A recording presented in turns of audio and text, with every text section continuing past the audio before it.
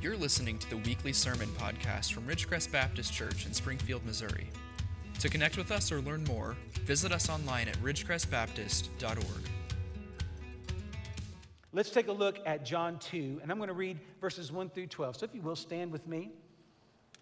You guys had a good time to sit, didn't you? Normally I'm having you stand up and you just sit down. So this is good. This will keep you awake. By the way, He Shall Hold Me Fast has been one of my favorite songs for the last couple of years. That song, memorize it and sing it in the night. You hear me? Get the lyrics to that song, and when the darkness starts to creep in, sing that song. It is powerful. It is powerful. Now let's see what a powerful word God has for us today.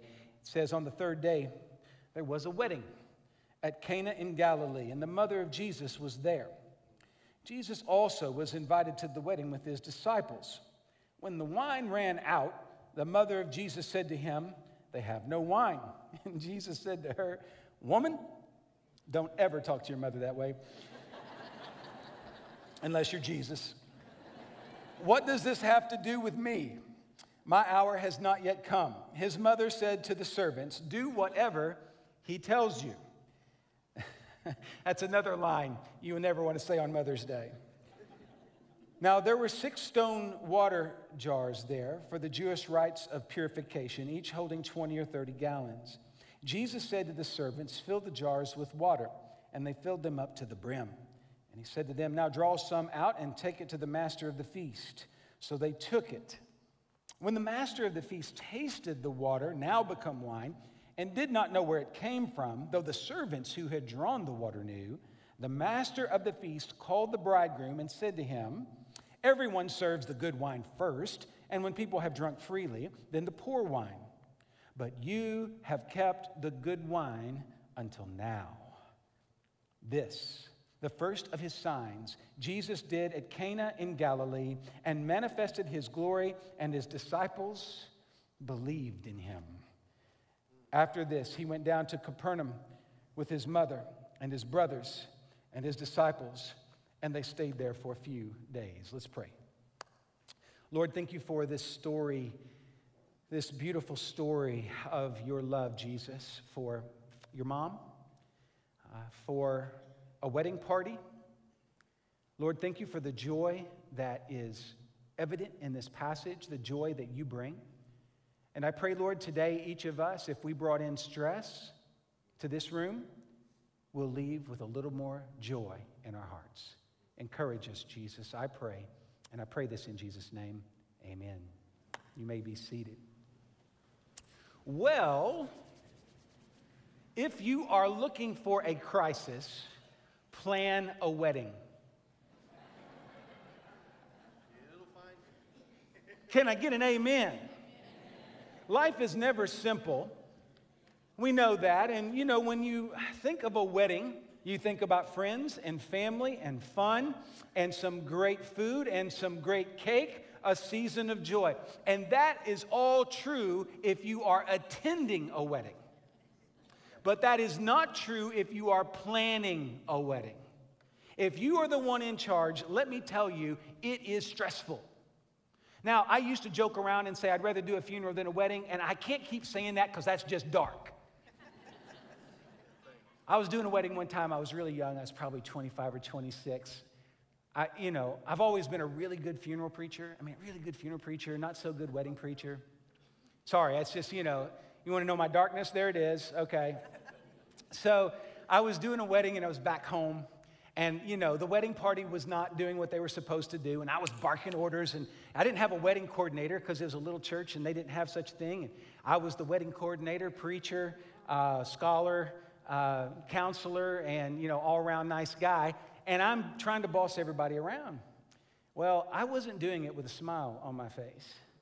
The pianist who grew up with me and knew me pretty well, I knew I was in trouble when I heard the tune over the piano, "Frosty the Snowman."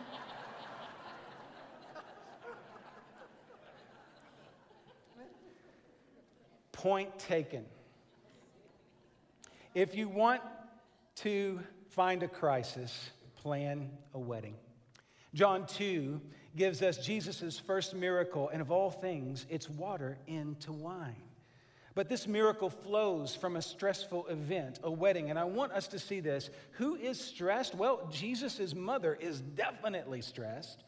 The wedding party is definitely stressed, but notice that Jesus is not stressed. I want to just say this to you.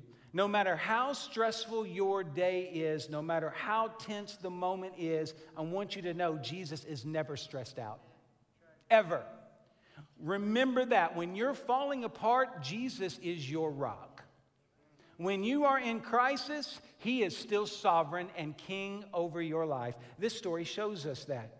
Mary's evident stress in John 2, I think, is a perfect transition into a Mother's Day sermon. We love our moms, but I think we are really good at stressing them out.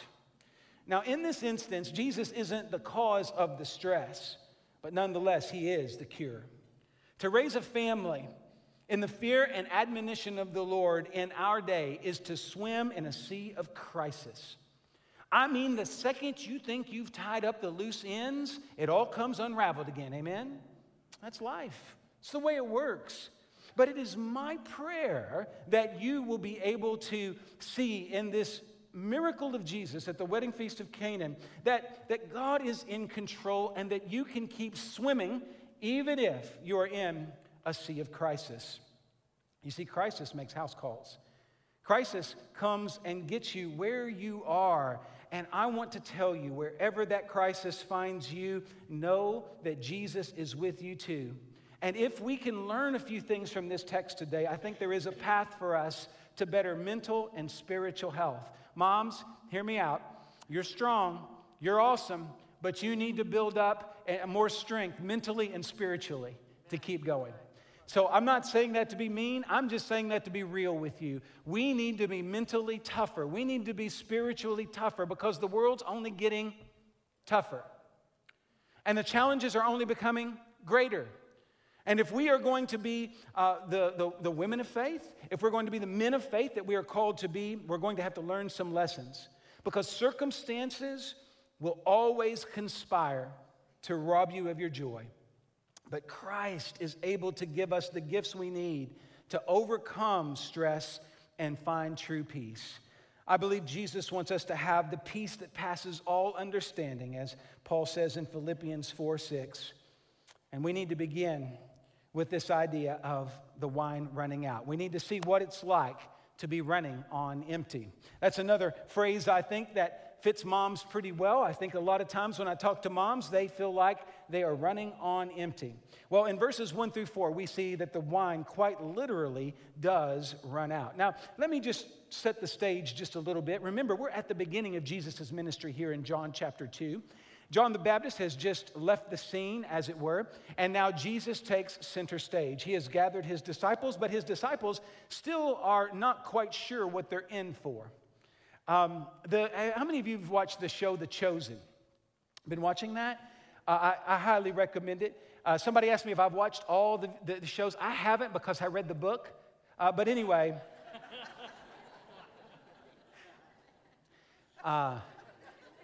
it's still a good show, okay? But please read the book first.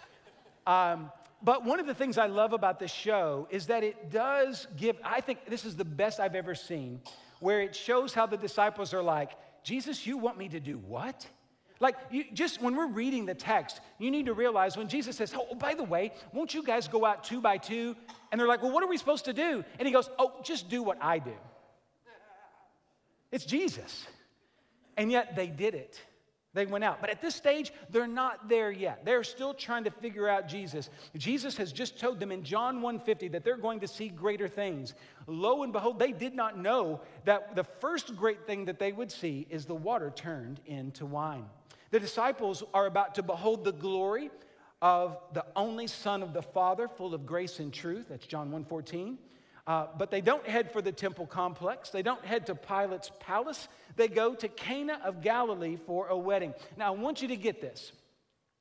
Here we are in mid-America. Springfield is a nice town, but it's not going to be classified as one of the great metropolises of the world. But don't let that bother you, because notice this. Jesus chose to manifest the first signs of his glory in a tiny village among common people.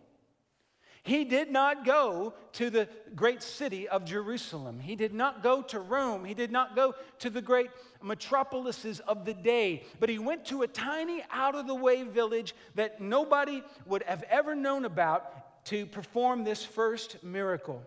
And the miracle of turning water into wine, let me just use a phrase here for you. It is a picture of common grace.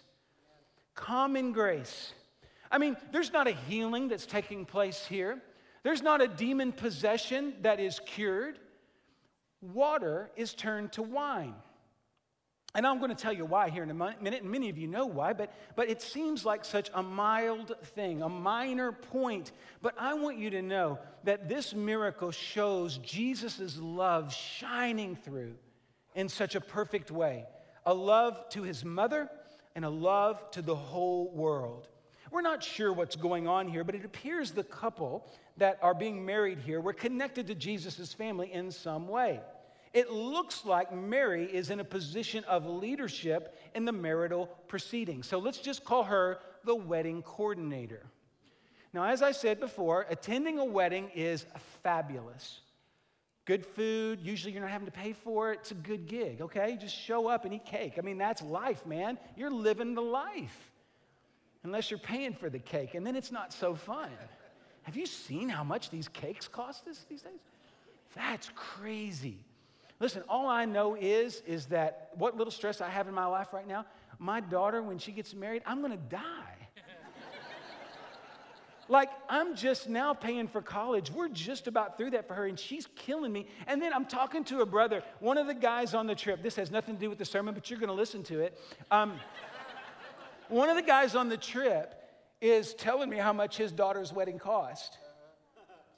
And I'm sitting there going, but God, why? Why does it have to be like this?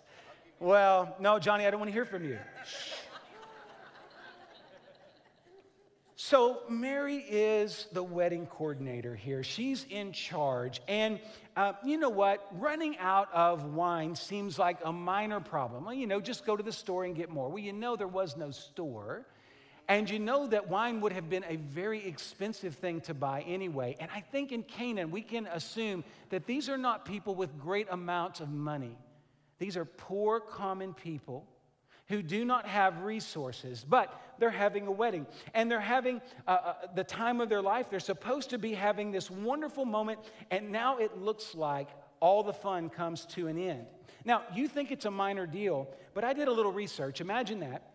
And did you know, according to some of the extra biblical resources that we do have, some of the things that tell us about the Jewish culture as it relates to marriage and weddings, you could actually be sued in civil court if you were the wedding planner and you didn't prepare enough wine. I found a document that said that you were liable legally, like you could get in trouble with the law. You think they were taking this serious? Now, when Mary comes to Jesus with her concern, it all says, like if we're first reading this, we're like, what in the world? This is such a small thing. This is Jesus. This is the guy who's going to take blind people and give them sight. This is the guy who's going to cast out demons. This is the guy who can raise people from the dead. This is the guy who resurrects from the dead. And why is this such a big deal? Well, it was a big deal because his mom could be a jailbird, okay? It's a big deal. You don't want your mom to be a jailbird, right? That seems to be like Mother's Day 101.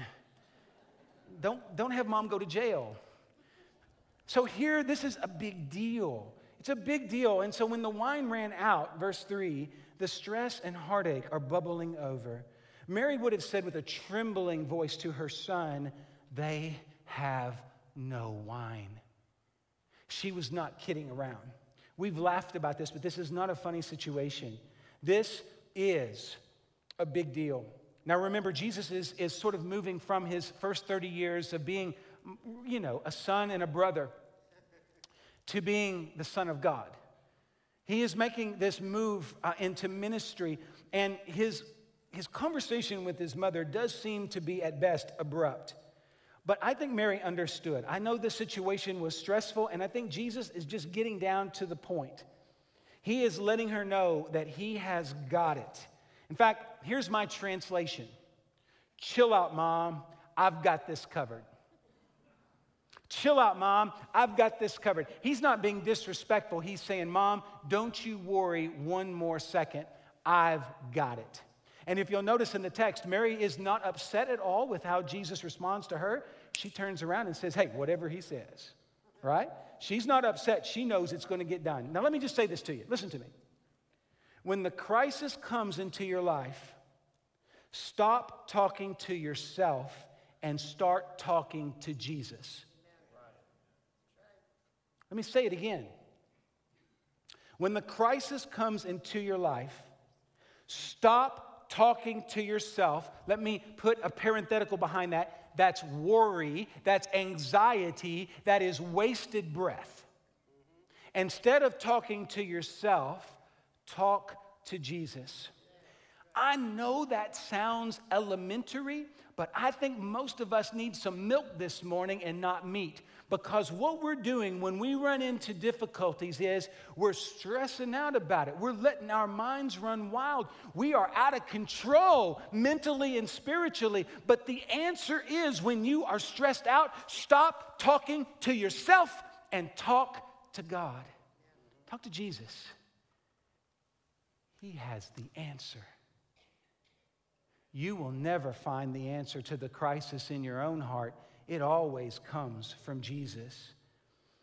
Friends, the wine of life runs out from time to time, doesn't it? The world will often rob us of joy. Our expectations fall short in a fallen world. Things don't go according to plan. But with Jesus, all things take place according to his plan. The one who knew his hour had not yet come knows exactly what is needed in this very moment. I said a moment ago that water into wine is common grace. But I want you just for a moment to realize that this parable, or this story, is like a parable in this sense. It's pointing to something bigger, a larger problem in this instance. You see, Jesus is coming into a country, into a people, among a people that had lost their way. For generations, the people of Israel had not been fervently following God. They had been going through the motions, and we see that in the way that Jesus responds with the Pharisees and the Sadducees, right? In his ministry, the religious leaders and he are always at odds. Why? Because they'd lost their way. And let me say this, if the people have lost their way, you can guarantee, or if the leaders have lost their way, you can guarantee that the people had lost their way too. So here's the deal. The picture of the wine coming from water is a picture of something new. New wine, we are told here, better wine is needed. Jesus has come to bring something new, fresh and refreshing to our anxious and busy lives. I want you to see this. Many of us in this room have been in the church for a long, long time.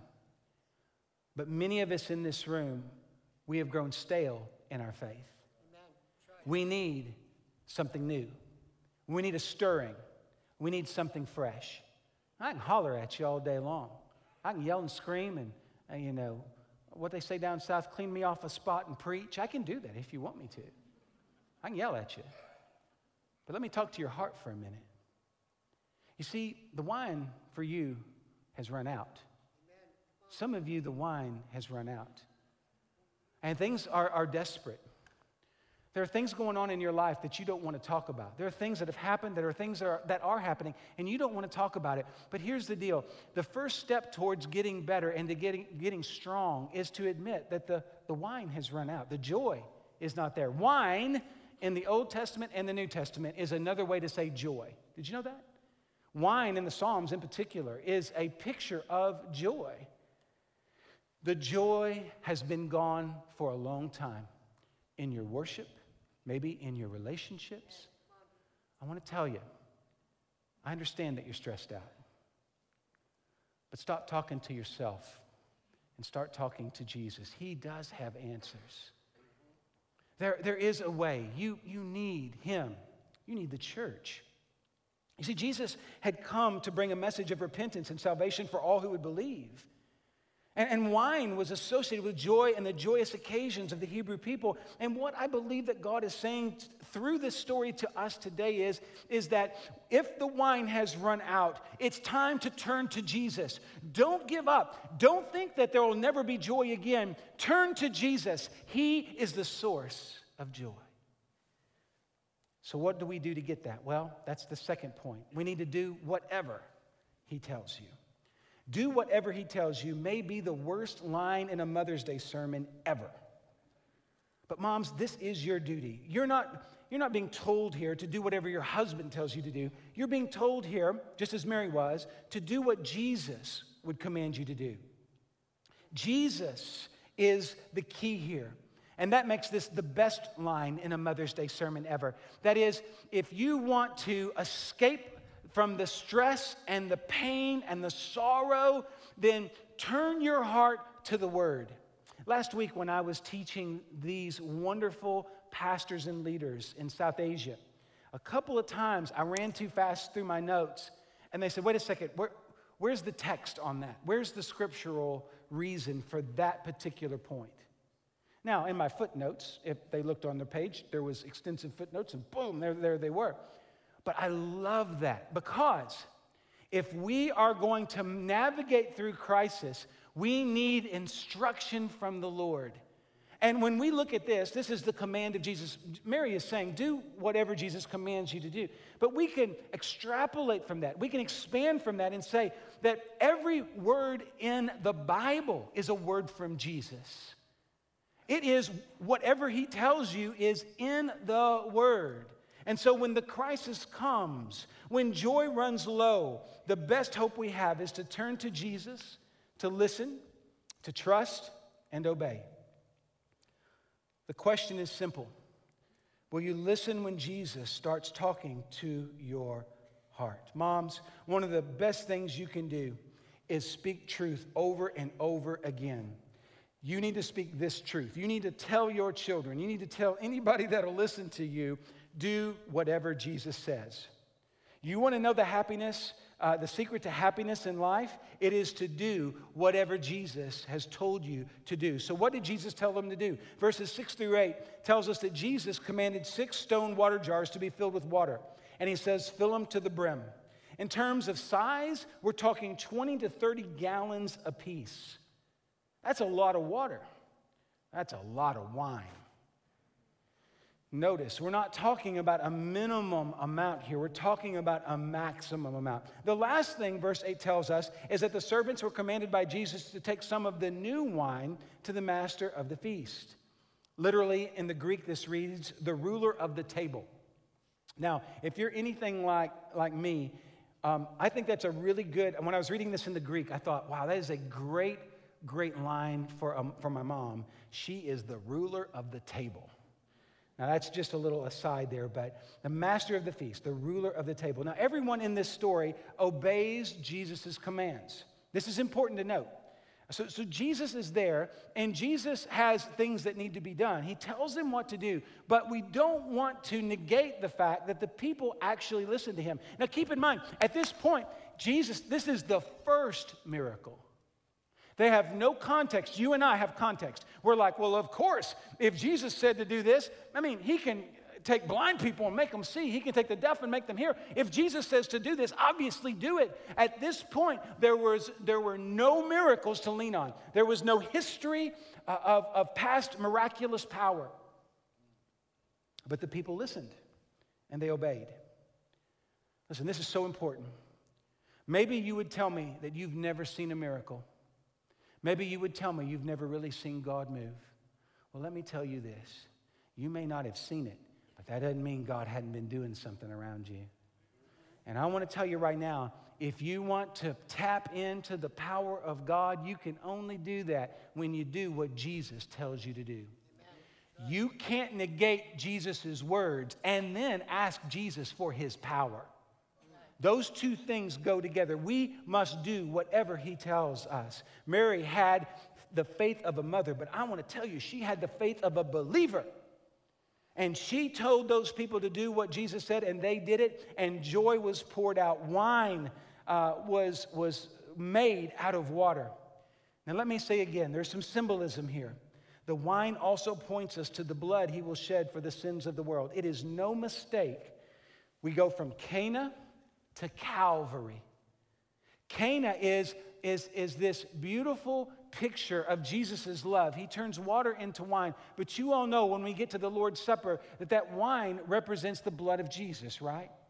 And I believe this is a prefigurement. This is a hint. This is a shadow of what's to come. That Jesus is going to give his life on Calvary. And those who believe in him will not perish. We must do whatever he tells us, but we must also trust that Jesus has defeated death on the cross. When we obey Jesus, when we give our lives to Jesus, he is able to change everything. In fact, Exodus 19:5, God reminds his people that if they are obedient to the statutes and the law, that they will be his treasured possession. Listen to me.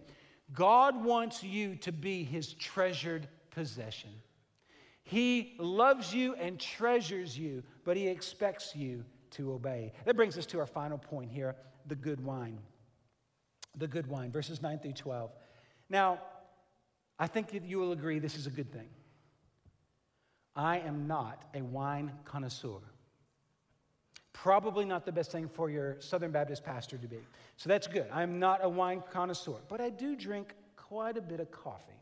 So let me use coffee as my illustration here.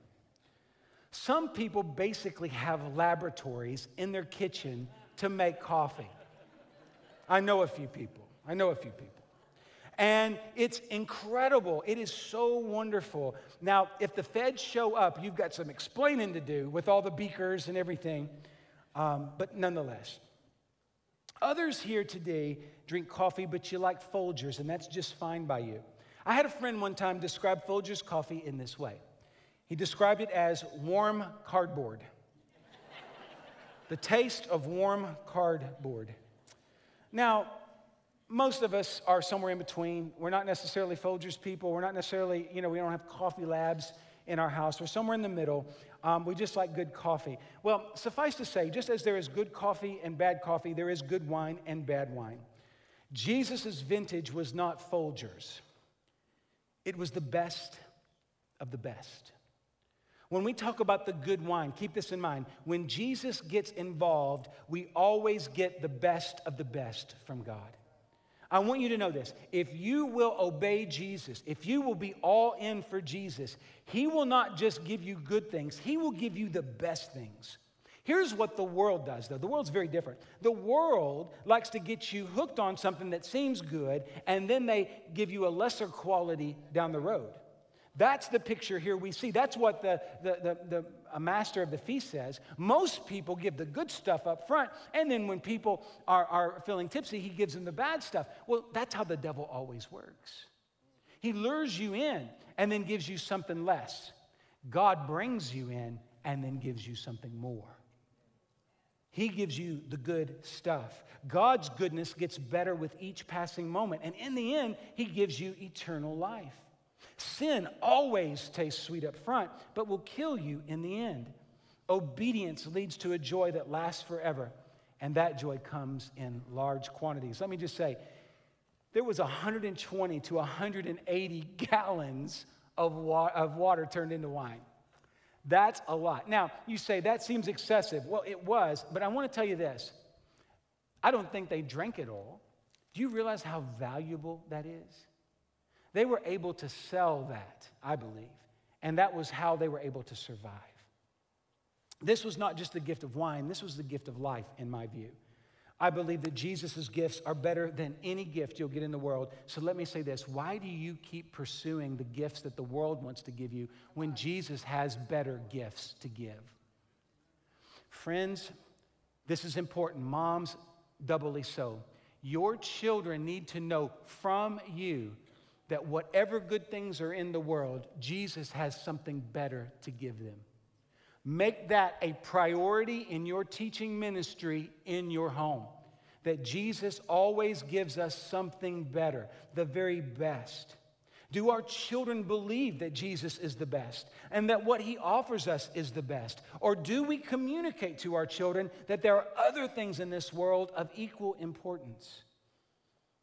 I said earlier, moms and dads are under more stress than ever before. School grades, sports, choirs, just chaos. And I know we want the best for our children. But if we give them the world's best stuff, that stuff will run dry. When we give our children Jesus, we give them something of immense value that will grow stronger and better with age. I was in some meetings when my son was first starting baseball, travel baseball. Some of you will appreciate this because travel baseball is about to start, or has started. I know it has started. I remember sitting there with grown men who told me that if my son played select ball or travel ball on their team, he would get a college scholarship. Now, I have a skeptical mind.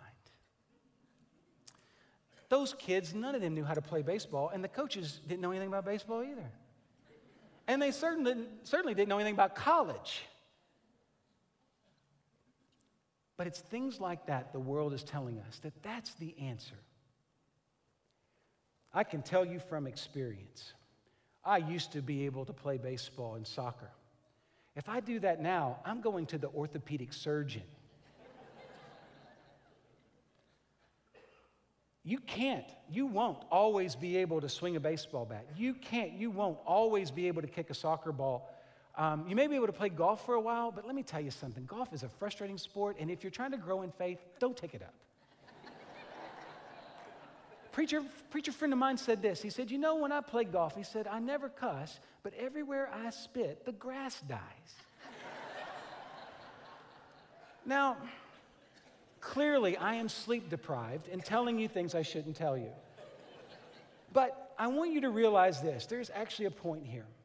I believe that we are telling our children that the important things are the very things that they won't be able to take very far in their lives. And I want to say to you, moms and dads, make sure that you are making Jesus the most important thing, because here's the deal. Physically and mentally, we're all breaking down on some level, some of us faster than others. But your faith can always grow stronger. Train your children in the way they should go, and they won't depart from it. And notice this, they won't get weaker in their faith, they'll get stronger. Everything else in this world is on a decline as we get older, except for faith. Faith is something that can grow stronger. So my advice to you is to evaluate the crisis, look at all the things you're doing, and ask yourself this question. Are the things we're spending all of our time and energy doing right now, are they things that will last, or are they things that will go away? The world is promising you college scholarships. They're promising you that your children will be happy and fulfilled. Let me tell you something. They don't know what they're talking about. Amen. But Jesus always knows what he's talking about. Listen to him. His way is better. His way is best. We are setting our children up for endless crisis in life if we don't keep Jesus central. Over the years, I've been in ministry long enough. Been in ministry long enough to talk to parents who didn't do this, who didn't prioritize Jesus. And they lost their children to the world because the foundation wasn't solid. This is not a hypothetical. I'm not preaching to you as a young man. I'm not a young man anymore. When I was 19 and preaching, I was preaching in hypotheticals. Now I'm preaching, I have names, I have families in my mind. I can't share them, of course, but I can see faces of people whose children are not in the church. And not only that, I don't even think that they would call themselves men and women of faith today, in their 30s and their 40s, because there was other priorities in life. Listen, moms, dads, you got to hear me. I know that life is full of crisis. I know that there's a lot of chaos, but hear me out. Jesus is better. Listen to him. Do what he tells you to do. Build on faith. Make Jesus the priority. And if Jesus is not the priority in your life today, let me say this. It's okay to say to Jesus, help me. I'm not here to convict you or to make you feel like a bad mom. What a terrible thing to do on Mother's Day. That's not my goal. What my goal is to say, wake up. Because the good stuff is Jesus. And everything else is lesser. A lesser joy.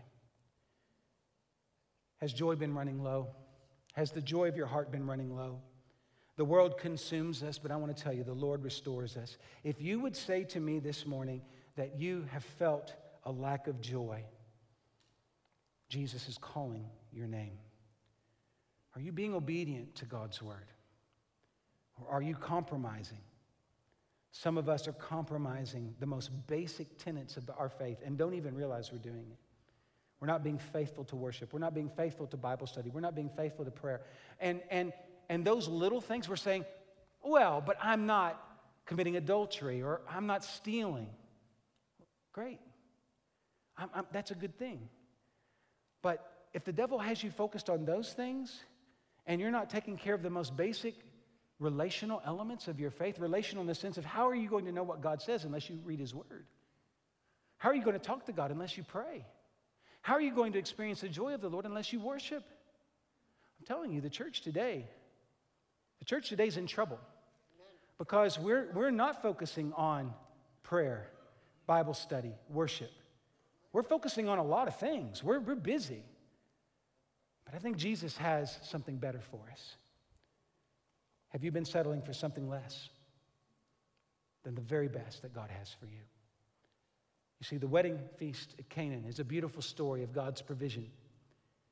But it's also a beautiful story of seeing someone in crisis come out, to find joy, to find hope.